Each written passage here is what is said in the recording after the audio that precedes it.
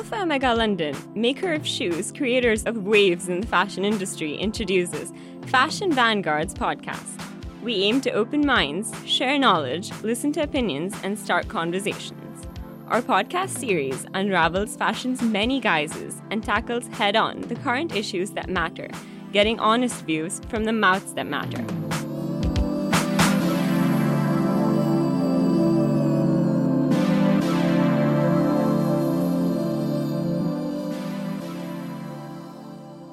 In this series, we'll be exploring how blockchain can impact the world of fashion by aiding transparency in supply chain, amongst other things. Blockchain technology is the new thing. Everyone is talking about it. Let's try and understand. What is blockchain technology? What is the function of this new technology, and how is it being applied? We'll also discuss the merits and whether or not it could help fashion in this episode. In an effort to better understand and make others aware of tech innovations in fashion, we have some panelists with us today. They are Nazina, Gurdeep, Daniel, Raid, and myself, Ashwini. Okay. So what is blockchains, right? I guess in the simplest way possible, I guess I could say, whenever you look at your bank statement, you see transactions going in and out, and hopefully more in than out. And all that is a record of those transactions, a ledger. So what blockchain does is it takes that ledger and it distributes it across a bunch of different computers. And those computers do a really hard maths problem, and they use that to make it very secure. That's all that really happens. And often what happens is the person who's governing the rules around how they're managing how those transactions are secured, with what level of security, how often it is that they're secured. It can be it's sort of a democratic system. So a lot of different computers can make a decision, put together, and create a majority decision as to how it's governed. That's an extremely brief version. But the most important bit is that bit, which is the first bit, which is just a secure ledger of transactions with distributed security, if you like. Could you give some sort of like tech jargon in terms of describing who those particular modulators are, or what do you call those people who regulate? Moderators. Moderators. So governance for blockchains has traditionally been decentralized. That is to say that there's a sort of if you like a constitution. And then you have it's sort of set in stone, and only if 51% or more, so we're going to cover this in the next episode, of late the view has been maybe we shouldn't have this sort of democratic method. Instead, there should be a central administrator, and they control the rules surrounding how those transactions are verified, how they're secured. That sort of thing. Yeah. But doesn't that sort of beat the purpose? If it's decentralized and you're re-centralizing it? Exactly. That's one of my biggest bugbears with blockchain technology. You hit the mark right there.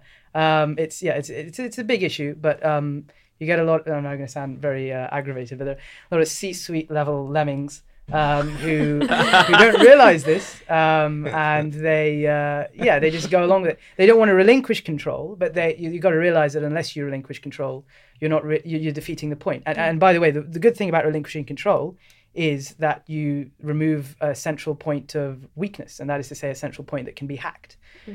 So when you distribute it, then it's much harder for someone to hack you. It's possible, but it's much harder.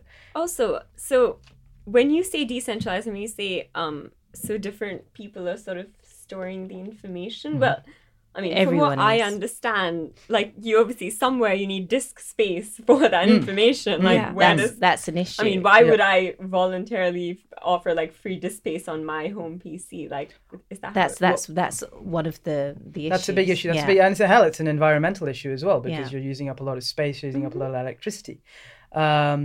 So Bitcoin had a neat way of solving that issue, of incentivizing people to undergo that storage process, because then they're running it and they might actually get. They're running it and they get a reward, or they get a chance of getting a reward. Are they called miners? Miners, that's the one. That's so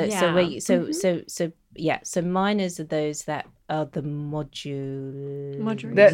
Moderators, yeah, they are. But of course, with Bitcoin, for example, just there are so many that can't really make many changes. It's pretty Right. it's set in stone, the rules.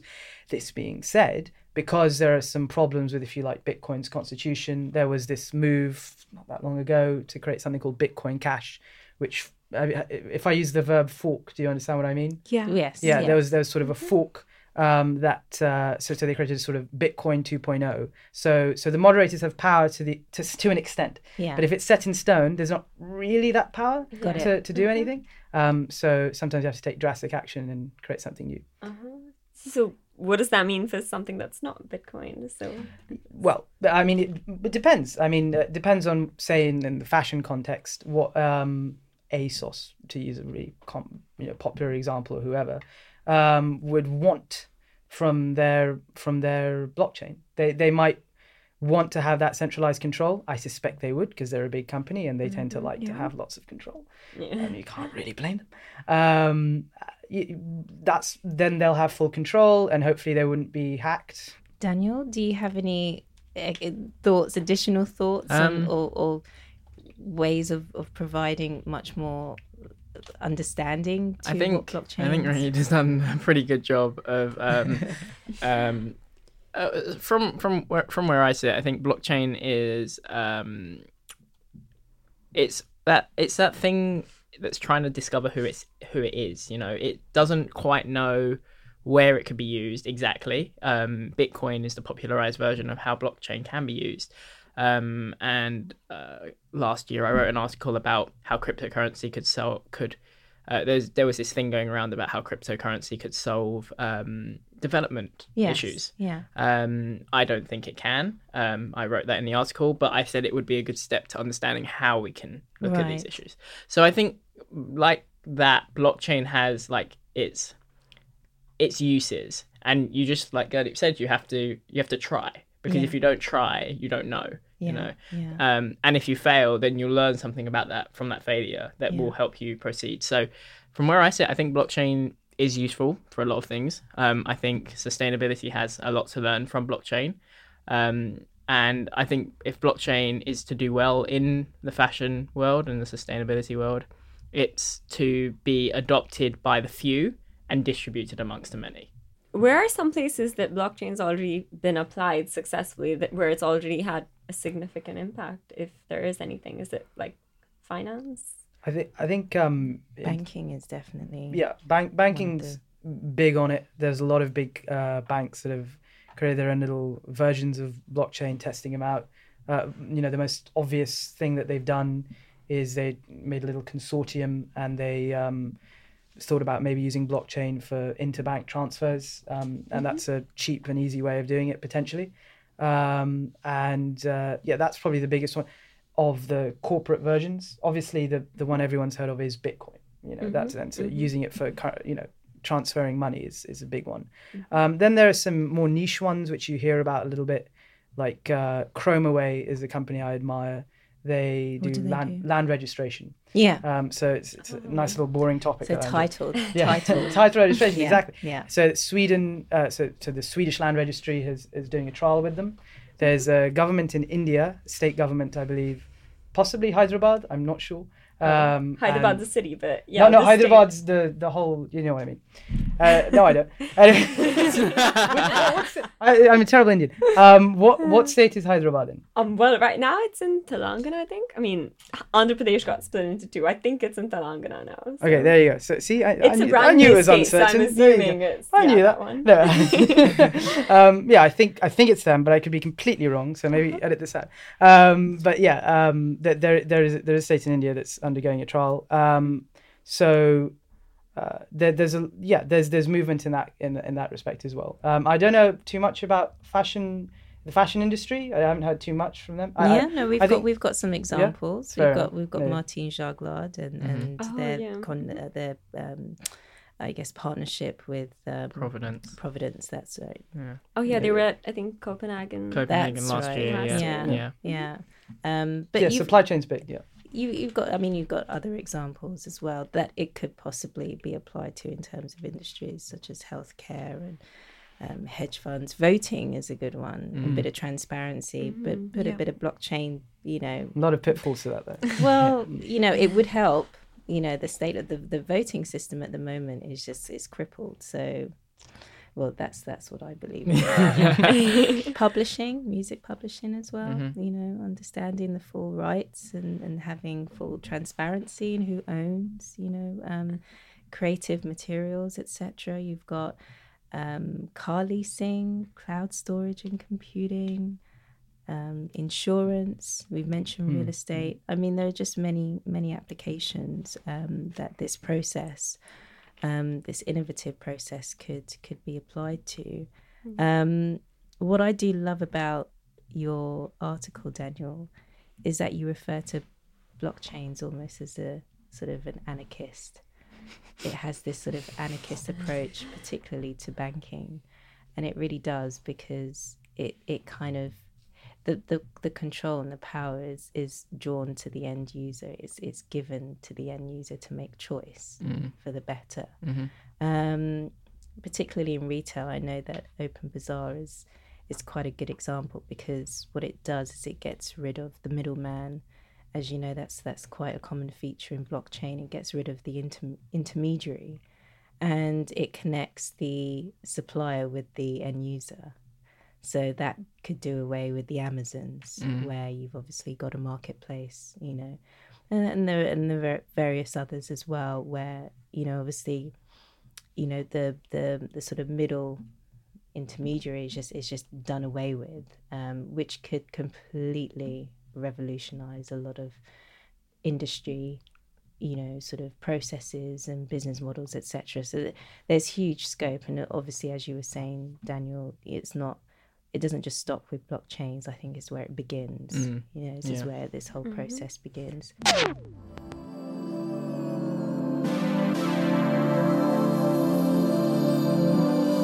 Just a quick reminder, you're listening to the Fashion Vanguard's AO London podcast.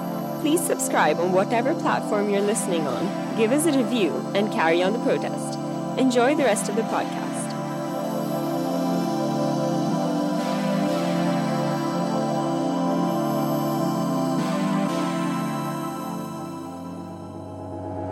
So what would you say is the main benefit of blockchain technology? Especially, I mean, now that I'm a little bit confused that possibly the decentralization of it is not the biggest benefit. So what is the biggest benefit of it, really? What would you say?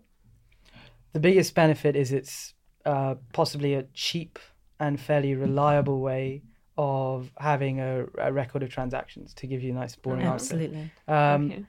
The question is, I mean, to what extent is it the cheapest and most reliable way of doing it? I mean, for years, people have had records of transactions that are pretty secure. Does this represent anything more than, barely a marginal benefit? So I'm being too cynical, I suppose. I think there is merit to it. If you can prove it's a cheap way of doing it, if you can prove it's a reliable way of doing it, and maybe a secure way of doing it through decentralization, or through a centralized but secure portal. And by the way, if it's centralized, it's never really secure. Then it could be a beneficial way of doing things in the use cases that Nazina has already outlined. But it might not be if it's only a tiny benefit, is the way I see it. Yeah. Transparency and traceability, I think, are the key takeaways with blockchains. And I think where it works, particularly with fashion, is how it kind of solves the complex supply chain issue that fashion, unfortunately, has to deal with. And sometimes you got brands that have no idea what, then they have no idea of tracing their supply chain. And it's a very complex supply chain as well. You couldn't even imagine how complex a supply chain is. Even like fashion companies or any company has really got no idea how much discrepancy really there is between even two tiers. So tier in fashion, in industries and sustainability, they talk about supply chain levels as tiers. So tier 1 would be your contractor, tier 2 would be your subcontractor, and so on and so forth. And in the fashion industry, there can be up to 25, 26 tiers. And you think about that, there's you couldn't even imagine, you'd have a piece of paper, you'd write down all the people who would be in your tiers, you would run out of paper Yeah. because it would go on and on and on. And it goes all the way from the end consumer, the company that produces it, Right, yeah. all the way down to the person who farms the cotton or whatever material you're using to manufacture. Yeah. And it goes up and up and up. And, you know, we forego how complicated it is just because we just, in a way, we don't want to know, you know? Like, in a way, we kind of just, comes back to what we're talking about, technological innovation. We kind of just want it, and we want it now. Yeah. And we don't really want to worry about why All it's the happening. complexities. Yeah. Yeah. And it makes sense because we want convenience, Yeah. right? So it comes down to, I think, blockchain and sustainability is how much you want to know. Yeah. And how much, you know, because there's that common saying, what's it about? The more you look, the more you find. Yes. Right. And it's kind of comes down to that, really, when you look at blockchain. Because if you want to implement blockchain, you're going to find stuff that you don't want to find. But don't you think it makes it convenient to establish or acquire knowledge? I think that's what it does. I think it does, but I think it creates this paradox for why, like, people want to know and why people don't want to know. There's like different tiers of who wants to know. Right. So, for example, someone who's politically, socially, Yeah. environmentally engaged Yeah. wants to know. Yeah. Yeah. Someone who wants to just buy clothes doesn't really want to be told and feel guilty about why they're buying clothes. But I think that's But because it's where changing. it's changing. Yeah. yeah. And don't forget millennials, and I hate using this word, but millennials are much most more aware, conscious sort of, and yeah. most Yeah. aware. Of So where the things are coming shift, from. I think, of consciousness, Yeah. conscious buying behavior is already starting. No, so I agree. think, No, I do agree. Yeah. I'm just saying from a standpoint that, like, yes, millennials are the most conscious. Yeah. But not every millennial is conscious. It's true. In the sense that, like, Ignorance there is is bliss. ignorance is bliss, and the fact that, like, people are very happy to live their lives not knowing anything that doesn't concern them, in the sense that, you know, and yes, I do agree that millennials are more conscious, but I'm saying that not in the- everyone. not everyone Not is. But don't you think that could be learnt, or that don't you think that sort of consciousness could be acquired I through think s- social pressure or through, because you know Yeah. what's going to happen? Social media, I hope, will support, you know, the sort of efforts of blockchains, and will, you know, because companies are now saying that they're sustainable, and they're not. So what blockchains will do is it will reveal all those brands that are and can prove that they're sustainable, and social media will just back that up, in that it will make it, I guess, more pressured for you to remain, you know, accepted or whatever within your network, to want to associate yourself with a brand that can prove and track and trace its sustainability. Yeah. You know, so I think, you know, consciousness I can think- be acquired. Yeah, I think over it can time. be. And I think social media and blockchain is going to be a great leverage to make companies accountable, as well as Yeah. individual entities more accountable for their actions. Yeah. I just have this bit of cynicism just because I've seen how through reading and experiences how different generations are, and how, like, yes, every generation is different, but there is that part of the generation that holds the people who are more progressive back. Right. And then it's like, yeah, we can call ourselves a new generation and we're all good and fancy, but we can only say that if we bring the people who aren't conscious That's and self-aware true. Yeah. forward. Yeah. So Yeah. that's where my cynicism lies. Right. In the fact that, like, every generation has said that they're progressive, Yeah. right? But there are still the There are people that some. hold them back. I think I'd say, you know, if you're a business, you play to the majority. So if information goes out and a lot of people think, oh, this is a very bad thing, then they'll play to that. I mean, you look at you know, Vietnam. I use that example of it. You know, you put out pictures and people say, oh, this isn't such a great idea. You look at apartheid South Africa. There were huge amounts of campaigns against that, and thank God, eventually, It was you know, there was a sunrise. Yeah. So I think things can get better. My main reservation, to take it back a step, is that how do you guarantee that the farmer who's farming the cotton fields Yeah. is going to input the right data? Maybe he'll be under pressure. How can it really be adopted into fashion? Right? This how can you make sure that you know, well, how can it be adopted into fashion? Because, you know, people will have competing interests, and they'll maybe not want to give off full information. as well Blockchain isn't a panacea for that reason. As well as human error. Yeah, human error. Human error comes into everything, So yeah, I'm due to get a delivery back on the 7th of June.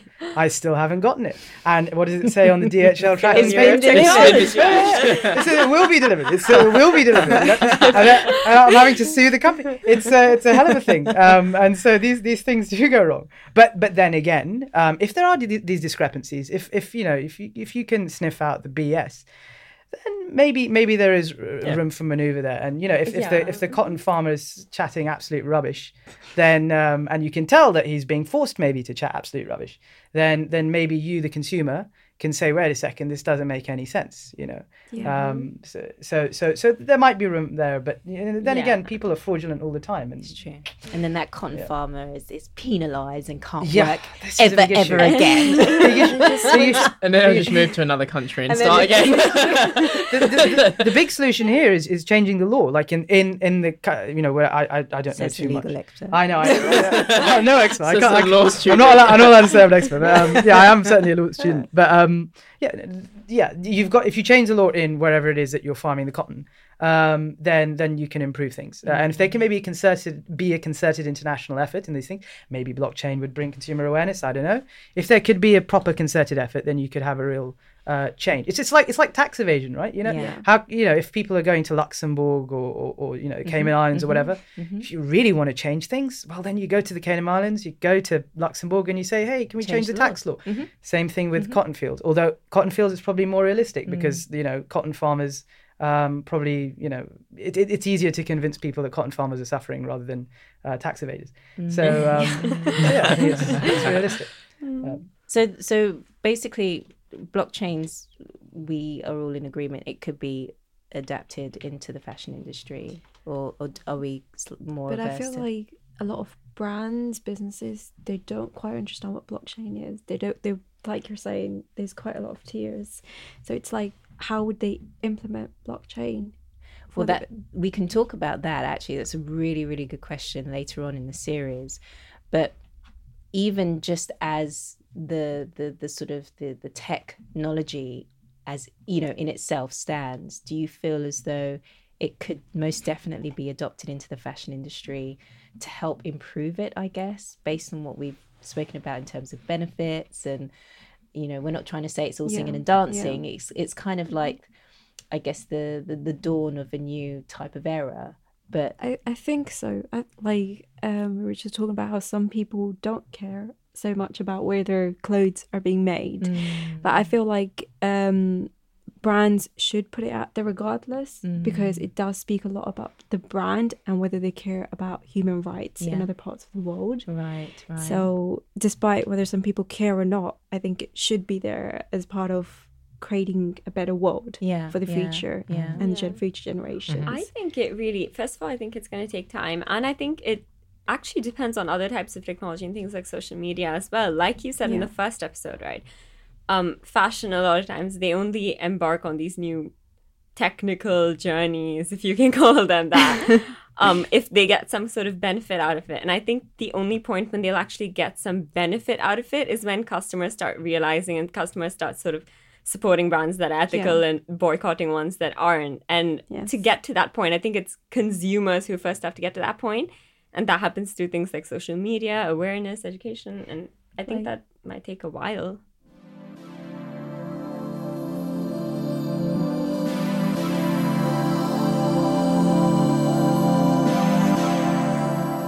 In conclusion, fashion is to some degree behind the curve of tech innovation in comparison to other industries. In light of the issue fashion needs to address the most right now, which is sustainability, will blockchain be an antidote?